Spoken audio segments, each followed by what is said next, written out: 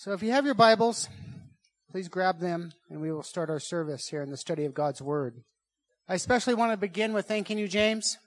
Thank you for a wonderful message last week. It was truly a message of encouragement and exhortation. I was convicted, as James taught. I was convicted through the Holy Spirit. And, you know, I'll tell you, my head last week as I was watching from home on my big old TV was not in a good place. My head wasn't good. Let's just put it that way. I was so upset that we couldn't be here. And it wasn't just that I couldn't be here, but nobody in our house or other houses could be here. And I just could not believe that. I was sitting there that whole week and during that week, and I'll be honest, I was listening to the lies that Satan was speaking to me about other people, about our calling here in Thailand and Myanmar. And I was asking why. Why does these things keep happening to us? If we're called here, we're supposed to be here, why aren't we here? Why did you allow this, God? Why? This doesn't make any sense to me. Why, God, are you allowing all of these things to take place? I was thinking, you know, we heard the prayer request about the families. I'm like, what happens if a false positive comes back? Will they take one of my daughters? That was a fear that was in my own heart, in my own mind. The frustration, the anger, the distrust that I had for people, it was overwhelming. I will fully admit it. Where was common sense in all of this as I looked at this whole situation? Why would a person exhibit so much fear that they'd be blinded to make the correct choices? This is what's going through my mind. I was losing it, right? I was listening to Satan and his lies not to trust God as he was working in our lives. I had taught 2 weeks before, who remembers? Righteous anger. That's what I taught on. I had anger. I did have anger. But there was nothing righteous about my thoughts and my behavior at this time. It definitely was not righteous anger. But during this whole time, the Holy Spirit was working on me. And He brought a verse to me over and over again. It's a verse I knew well. I want to turn to it. Ephesians chapter 6, verse 12. Ephesians 6:12. For we are not fighting against flesh and blood enemies, but against evil rulers and authorities of the unseen world, against mighty powers in this dark world, and against evil spirits in the heavenly places. Just as James taught, having head knowledge, I knew this verse. I think we all have heard this verse. We know this verse. And I had the knowledge of this truth in my mind, as I'm sure all of you do. But I even knew that this verse was applicable to the very situation I was dealing with. But I wasn't living it out. That's wisdom. That's the difference, isn't it? The difference between knowledge and wisdom. I wasn't using wisdom to live out what I knew to be true in God's Word. It was all about what's happened to me, what's happening to my family. I had the worst case of poor me. Look at all these things happening to me. James asked in his message, am I loving God, loving His people, and the lost? You guys remember that? I was not. I was sitting at home with the poor me's. I cannot believe I am quarantined. We didn't have COVID, and I was quarantined. My whole family, my whole team, and my friends. Thanks for the message, James. I needed that. I needed to repent to those around me, my family, my team, my friends, and to God. I needed to stand on that truth of God's Word, like the scripture in Ephesians. But I need to live that out and remember that I'm in battle with Satan, not the people around me. Not the people around me. And remember where that battle lies. You know, a few weeks ago, we talked about flipping tables, right? I need to flip that own table in my own house and get rid of that. That takes us back to John chapter 2, verses 13 through 22, where we were a few weeks ago. How Jesus came into the temple And he rebuked those around there that were turning his Father's house into something it was never, ever meant to be. I mentioned again that Jesus had righteous anger. But remember, this was towards sin in the house of God. Big difference. I challenged all of you, challenged myself, to repent of sin, mainly fear. That was the main subject. A fear of not trusting God in the very situation I got stuck in the last few weeks. So I was preaching to myself in the future and didn't even know it. I should have listened. And I also talked about celebrating each day what Jesus has done for us, being obedient to his word. Now today we're going to continue in John, as Jesus and the disciples are still in Jerusalem. In fact, they're still celebrating the Passover. So we're going to look at that today. Let's read and see what Jesus did after rebuking so many at the beginning of this festival. John chapter 2, verses 23 through 25. Because of the miraculous sign Jesus did in Jerusalem at the Passover celebration, many began to trust in him. But Jesus didn't trust them because he knew all about people. No one needed to tell him about human nature, for he knew what was in each person's heart. As we look at these first two verses, the overall theme is trust. We aren't told of the details in these two verses, but Jesus obviously, according to these passages, was very busy performing different miracles and signs as he attended the Passover celebration. A seed had been planted in many people's hearts as they witnessed the signs that Jesus was performing. But we don't know any of them. We just read these two verses that many miraculous signs were performed. But I'll say this, Jesus didn't trust these. Remember these people here. These people at Passover, who were these people? These were the same people 3 years later. What would happen? They would endorse Jesus being crucified. These same people. So Jesus knew he didn't trust these people. Jesus knew their hearts, but he still ministered to them. Think about that. Standing before all these people, ministering to them, knowing they were going to place you on the cross. This is one of the many qualities of Jesus that brings me to love him and increase my faith more and more and more. He knows. Jesus knew. He knows us. His example here really spoke to me. When we know that people are dishonest and their intentions are bad, do we still then love them as Jesus loved us? I want to say it again. When we know people in our lives, they're dishonest, their intentions are bad, will we still love them as Jesus loved us? That's what he shows in this. He says he knew each person's heart, but he still ministered to them and gave them an opportunity to know the gospel and know his love. Amazing. Great lesson for us as we dealt with it in our own house and dealt with our situation. Let's continue. John chapter 3, verses 1 and 2. There was a man named Nicodemus, a Jewish religious leader who was a Pharisee. After dark one evening, he came to speak with Jesus. Rabbi, he said, we all know that God has sent you to teach us. Your miraculous signs are evidence that God is with you. A man here, according to all appearances, all outside appearances, would seem a righteous man, yet was not saved. So we see Nicodemus, he sought out Jesus. He responded to what he had heard or what he had saw, these miraculous signs that were spoken about in the previous two verses. And I also believe the conviction of the Holy Spirit was upon Nicodemus in some which way. So let's begin with understanding who is Nicodemus. He was a Pharisee, a member of the Sanhedrin, a very influential man, a very wealthy man, very educated. We see as Nicodemus is Greek, so he's educated in the Greek. We also learn what? That he came to Jesus in the night. Why? I see actually two questions.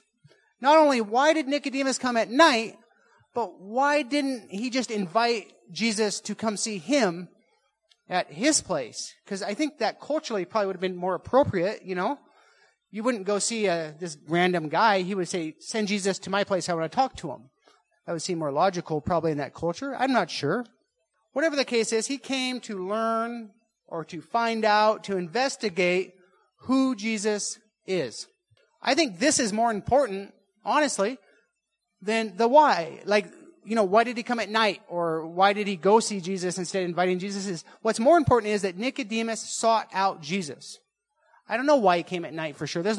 You can read all sorts of commentaries. They can say maybe he was scared. Maybe he thought what people would think. I don't know. I think what's really important is that he sought out Jesus. And he went after him to seek out the truth. Who is Jesus? So Nicodemus then finds Jesus. And he begins a conversation with him. He calls him teacher, rabbi. And then he states to him what he believed. He said, I believe you were sent by God. And you're able to do miracles. Nicodemus seemed to believe all of this about Jesus, as many unsaved people believe about Jesus. They believe today that Jesus was a great teacher. Many people, Jesus was a great teacher. Some will even say Jesus was sent by God. Many will say that he supernaturally was able to perform miracles. So, could you say that Nicodemus believed in Jesus? Did he give a proper description of who Jesus was? Yeah. Many today, maybe even some in this room would say the same as Nicodemus. I believe in Jesus, but they're not saved. Jesus knew this would happen. He knew what was going to take place. So I love that he knew that he faced this with Nicodemus, and he faces it today in the church and out of the church. Many people say they believe Jesus, and they have an understanding a little bit, not all, of who Jesus is, but they're not saved because they're not born again. So Jesus knew this was going to happen, and he gives us examples like the story of Nicodemus, like we're reading today, to help people better understand what it is to be saved. So Nicodemus, he believed because he was Jewish that he was saved. God's chosen people. But remember, Nicodemus wasn't just a Jewish man. He was a religious leader, a Pharisee. Yet, even in this, he still would not see the kingdom of God because of his status and who he was. I think that's a great message for all of us. Ready for this? Especially here in Chiang Mai. What a reason. I've been hearing so much of this lately from so many of the people here. What a great reason, reading this, to be out there evangelizing and discipling. This is why. Because just because a person says, I'm a Christian, or believes, they say, I believe in Jesus, or maybe they even say, I'm a pastor. I've met them. Or maybe they say they're missionaries. Or maybe they say, well, I go to church every Sunday. Or maybe I'm a preacher's kid. Or maybe I'm a missionary's kid. It doesn't mean they're saved. It does not mean they're saved. Even if they can properly describe who Jesus Christ is, it doesn't mean they're saved. There's only one way to be saved. Saved from our sin, which our sin will lead to death. That death is hell. I told someone I was going to use a 4-letter word today. There it is. Hell. Today, we're going to talk about hell. So let's see what Jesus has to say about having our sins forgiven and inheriting the kingdom of God in verse 3. Verse 3, Jesus replied, I tell you the truth, unless you are born again, you cannot see the kingdom of God. Jesus begins this conversation with sharing the truth. Jesus knew Nicodemus. He knew what he was thinking and just brought the truth right then. I'm not going to completely explain just yet what it means to be born again, because we're going to get to that as we walk through these passages. But first, I want to state one fact that is very clear that Jesus states, and very simple. If anyone wishes to enter the kingdom of heaven, the kingdom of God, and not spend eternity in hell, you must be born again. This verse is very clear. Turn to John 1:13, just back a page. Some of your Bibles, 2 pages of mine. John 1:13. They are reborn, not with a physical birth, resulting from human passion or plan, but with a birth that comes from God. There is no other way. There's no works. There's no other religion. The only way is to be born again. There's a lot of false teachings out there in the world. We're all familiar with them. They're trying to tell you how you can have eternal life. And they put different names on it, and different ways on it, but there is only one way. I hope some of you are curious to know what it truly means to be born again, or how to be born again. Let's look. Let's go to the scripture, verse 4. "What do you mean?" exclaimed Nicodemus. "How can an old man go back into his mother's womb and be born again?" I imagine Jesus' statement would seem strange. When we first read Nicodemus' response, we would think maybe he's being even sarcastic. Maybe. What do you think? Was he being sarcastic to Jesus? What do you mean, go back into my mother's womb? How can an old man go back into his mother's womb and be born again? I don't think he was being sarcastic at all, actually. I don't think so. I believe he was seeking the truth, and Jesus saying to be born again to him made absolutely no sense. He didn't understand. Even think of Nicodemus' background. He's a member of the Sanhedrin. Who remembers what they believed? Who knows a little bit about Sanhedrin? They didn't believe in the supernatural, did they? Their thinking was logical. He was from a Greek background. He's very logical, works-based, much like many people today. He heard Jesus' statement and didn't think spiritually, but thought worldly. This wasn't how he was taught to think. I think, like most of us, maybe how we're taught to think. So let's read Jesus' answer to his question in verses 5 through 8. Jesus replied, "I assure you, no one can enter the kingdom of God without being born of water and of the Spirit. Humans can't reproduce only human lives, but the Holy Spirit gives birth to spiritual life. So don't be surprised when I say you must be born again. The wind blows wherever it wants, just as you can hear the wind, but you can't tell where it comes from or where it's going. So you can't explain how people are born of the Spirit."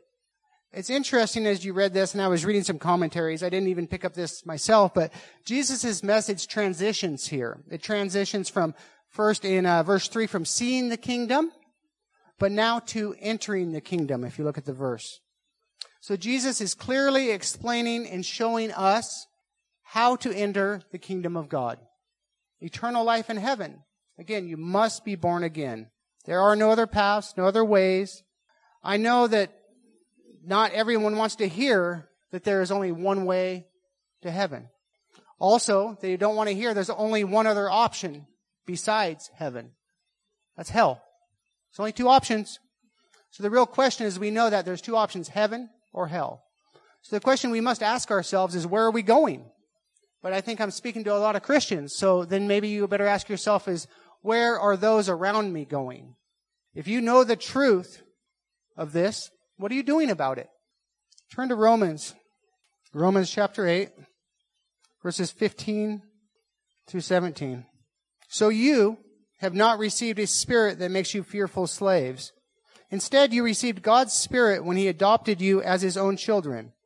Now, we call Him Abba, Father. For His Spirit joins with our spirit to affirm that we are God's children. And since we are His children, we are His heirs. In fact, together with Christ, we are heirs of God's glory. But if we are to share His glory, we must also share His suffering." The Scripture is clear. We are not fearful slaves. We need to get out and we need to be evangelizing. We need to get out and we need to disciple these new believers. Look back in John. Look back at verses 6 through 8. Jesus explains that being born again, but He says firstly of water and then the Spirit. There's many interpretations of this. Maybe each of you have a different one. I'm not even sure. What does born of the water mean? Some people would say this would mean water baptism. I've heard that. Some would even say maybe born of the Word. Some would say the water of cleansing as spoken of in Ezekiel chapter 36. Some of you may be familiar with that. Most people, and myself, I believe when it's speaking of being born of water, I think it's simply referring to a physical birth. This ties to Nicodemus' questions back in chapter 4, right? It ties back to that, I believe. Jesus explains that we were born physically into this sinful world, and then, if we're to inherit the kingdom of God, we must be reborn spiritually of the Spirit of God. So I read this. I want to read a quote from you from David Guzik. Some of you are familiar with him. He says, "Jesus was emphatic in saying that man does not need reformation, but a radical conversion by the Spirit of God. We must be born of water and the Spirit. So we are born into this world physically, and we belong to it until we place our faith in Jesus Christ. Then we are born again a new creation. We are washed clean from our sins, and then we belong to the kingdom of God. Jesus, he expounds on what this means in these passages, explaining that only humans can produce human life. But only God, Jesus, the Holy Spirit can produce a spiritual rebirth. Through our best efforts, we can never ever give a new spiritual birth. Only Jesus can do that. Now we got to look at this analogy given, the one of the wind. So the Holy Spirit, we know the Holy Spirit exists. And I cannot completely explain the Holy Spirit. I don't know. I can't explain God because he's God. But we can't see the Holy Spirit. We can't see the wind. But we surely can see the effects of both in the world. We can't hear.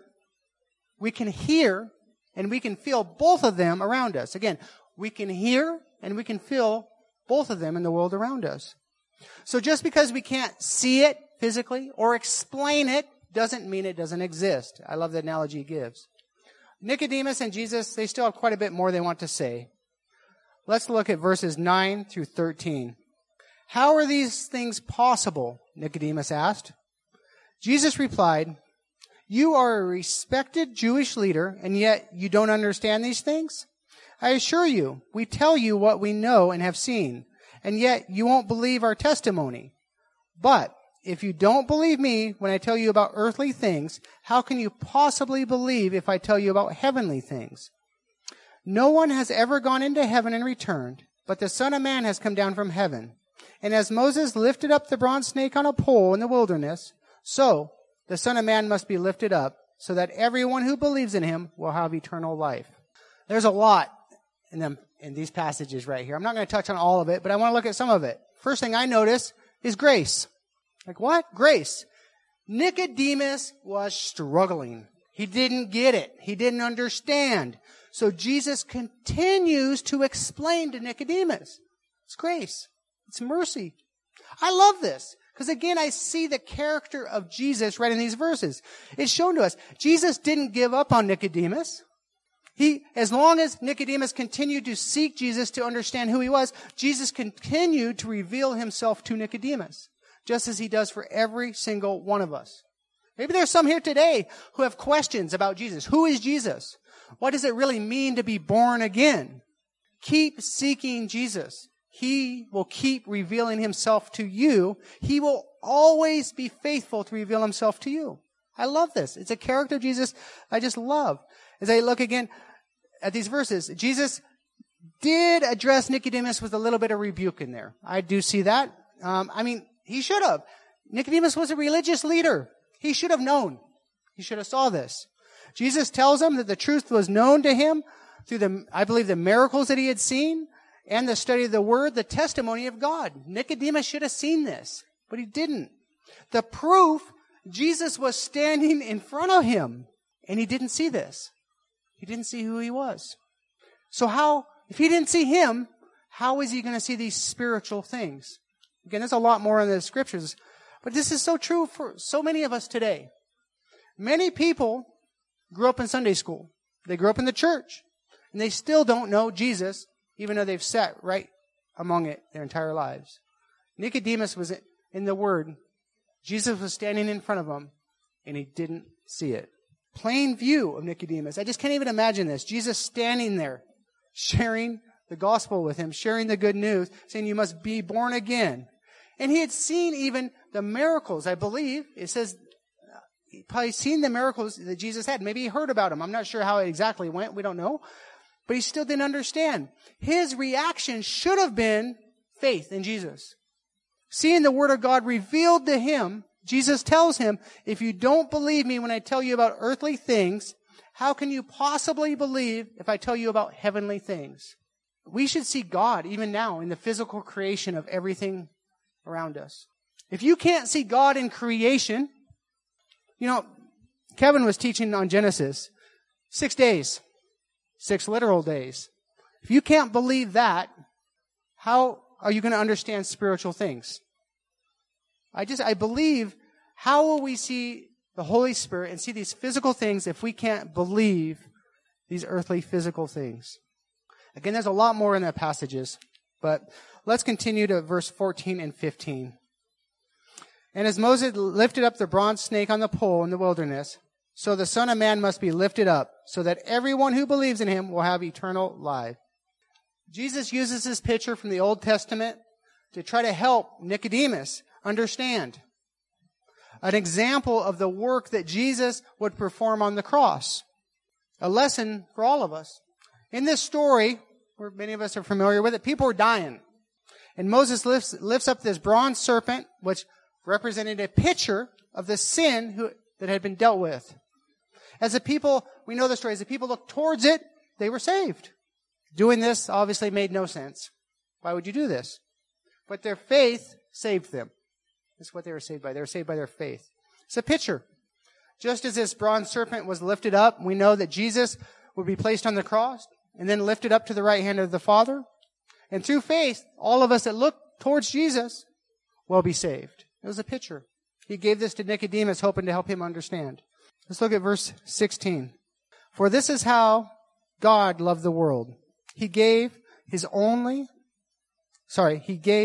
and only Son, so that everyone who believes in him will not perish, but have eternal life. Everyone knows this verse. Maybe not in this version. Maybe. Everyone knows this verse. Jesus begins in this verse, as I look at it, with the why, then the how, and a promise. Through Jesus' death and his resurrection, all that come to faith are born again. We will have our sins forgiven, and we will inherit eternal life. But take a minute. This verse has been broken down by so many people, but I want to look at the why. Why? Love. This is an action. I want you to be clear. Love is an action. Also remember who God did this for. Who were we, each of us, every one of us, before being born again? Think of that question. Now remember who Jesus is. Who's Jesus? We're going to go through all this, but before we do that, I want you to turn to Romans chapter 5, 6 through 11. When we were utterly helpless, Christ came at just the right time and died for us sinners. Now, most people would not be willing to die for an upright person, though someone might perhaps be willing to die for a person who is especially good. But God showed his great love for us by sending Christ to die for us while we were still sinners. And since we have become made right in God's sight by the blood of Christ, he will certainly save us from God's condemnation. For since our friendship with God was restored by the death of his Son while we were still his enemies, we will certainly be saved through the life of his Son. So now we can rejoice in our wonderful new relationship with God because our Lord Jesus Christ has made us friends of God. Thank you, Jesus. We were his enemies when he did this. I'm going to use an analogy that I hope some of you can relate to. And I'm going to ask kind of a difficult question. I want you to think of a person or persons, this person or persons, or a situation, even probably a person's better, that has hurt you most in your life. I know it's a difficult question. I don't want to think about stuff like that, but I think it's important in this situation. I want you to think of a person that's hurt you badly in your life, that was your enemy. It's not pleasant. I want you to think of that person as we go through this. Jesus hung on the cross. He took our sins. He took the sins of the world upon him. He was separated from God during this. The very people that he was doing this for were standing below him. These are the people I asked you to think about. The person that's hurt you. These are the ones that spit on him. The ones that beat him. The ones that ridiculed him. The very ones who drove the nails through his hands and feet. The ones that placed him on the cross to be crucified. These were the very, very people that should have saw Jesus as the Messiah. The ones that should have recognized him. The ones that should have loved him. These were the people who Jesus died for, you and I. We are them people. This love, as I think about it, is just beyond my understanding. Now, we remember the person that's hurt us. Now, I want you to think about something a little better. Think about the person that you would love the most in the world. There are many parents here today. I think this reference is especially applicable to parents. But think of a person that you love. I think a love for a child is unlike any other love that we can have. Do you truly understand what God did for you? Jesus gave his son, Jesus, in your place. While we were still his enemies, we were the people at the foot of the cross that had nailed him to the cross. Not literally, but through our sins. Okay, I have a son. Many of you had children. Could you imagine what God did to give your child so your worst enemy can have an opportunity to have his sins forgiven? I can't understand that kind of love. Can you imagine how much God loves you? That he would give his child so that you can have life? He gave his son. I think we say it all the time, right? I don't think we comprehend that. As parents especially, what it would be to give your son in that position. God did this for you. He gave his son for payment for your sin while yet you were still an enemy. I just can't imagine giving your child so that that person I mentioned, that person that hurt you, giving your child so that person could be saved from the penalty of their sins, facing an eternity in hell. That's what Jesus did. This is how much Jesus loves you. This is, we know how much it cost God. You know that song, we don't know how much it cost? We know how much it cost. It cost his son, Jesus. So as I say that, please reflect on the why, the how he did it, and thank God each and every day for that gift he has given you. Let's look at the last few verses, 17 through 21. 17 through 21. For the sin of this one man Adam, I'm in Romans, that's why. Back to John. God sent his son into the world not to judge the world, but to save the world through him. There is no judgment against anyone who believes in him, but anyone who does not believe in him has already been judged for not believing in God's one and only Son. And the judgment is based on this fact. God's light came into the world, but people loved the darkness more than the light, for their actions were evil. All who do evil hate the light and refuse to go near it, for they fear their sins will be exposed. But those who do what is right come to the light, so others can see that they are doing what God wants. Again, there's a lot of different things in the verses there. We just talked about the gift of salvation, the gift of being born again. And I thought about it as I look at these last few verses. It kind of goes back to being a parent again, but it could apply to anyone. What do you say to a person after you give them a very expensive gift? Maybe a lot of parents, you give like your kids maybe a new phone. Maybe you give them a nice knife. I don't know. You give them an expensive, valuable gift. What do you say to someone, typically your children, but it could be anyone? If it's really valuable, what would you say? Even if you gave it to an adult, you might want them to know the value because so they would what? They would take care of it. They'd keep it. They'd take care of it. You'd be like, I don't know. What would you say? I've recently given some expensive gifts to my children for their birthday. I gave conditions. I did. I gave conditions. I explained the cost of the gift and the responsibility to take care of the gift because it was expensive. I want you to take care of it. But what did God say after giving the greatest gift ever given? What did he say? That Jesus didn't come to judge or condemn you, but to save you. The only condition is to truly believe and place your faith in Jesus. To place your faith in Jesus, to know that he is God, to know that you are a sinner in the need of a Savior, knowing that Jesus paid the price for each and one of our sins on the cross, and then he was resurrected, defeating sin and death, but then being born again. We also can join in that resurrection. We can be born again, joining in that defeat of sin, that defeat of death. And then a new creation, brand new. Make sure you understand that. Brand new creation through believing in God's one and only Son. Faith in Jesus. I love this. The only judgment or condemnation is those who reject Jesus. They choose to serve their sin. They choose to serve the world.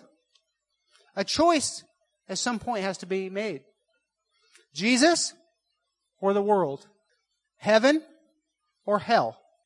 Choice is yours. The gift of eternal salvation, of having your sins forgiven, has already been paid for. It's sitting there. All you got to do is grab it and say, Lord, I believe. I want this free gift. It's free to you. It wasn't free to God. He paid a great price. And remember what He paid. Jesus has given no other requirements to have your sins forgiven. Just turn from the world and turn to faith in Jesus. Now, many of you here today have placed your faith in Jesus. But what about those around you? What about all the people that we interact with? I said it earlier.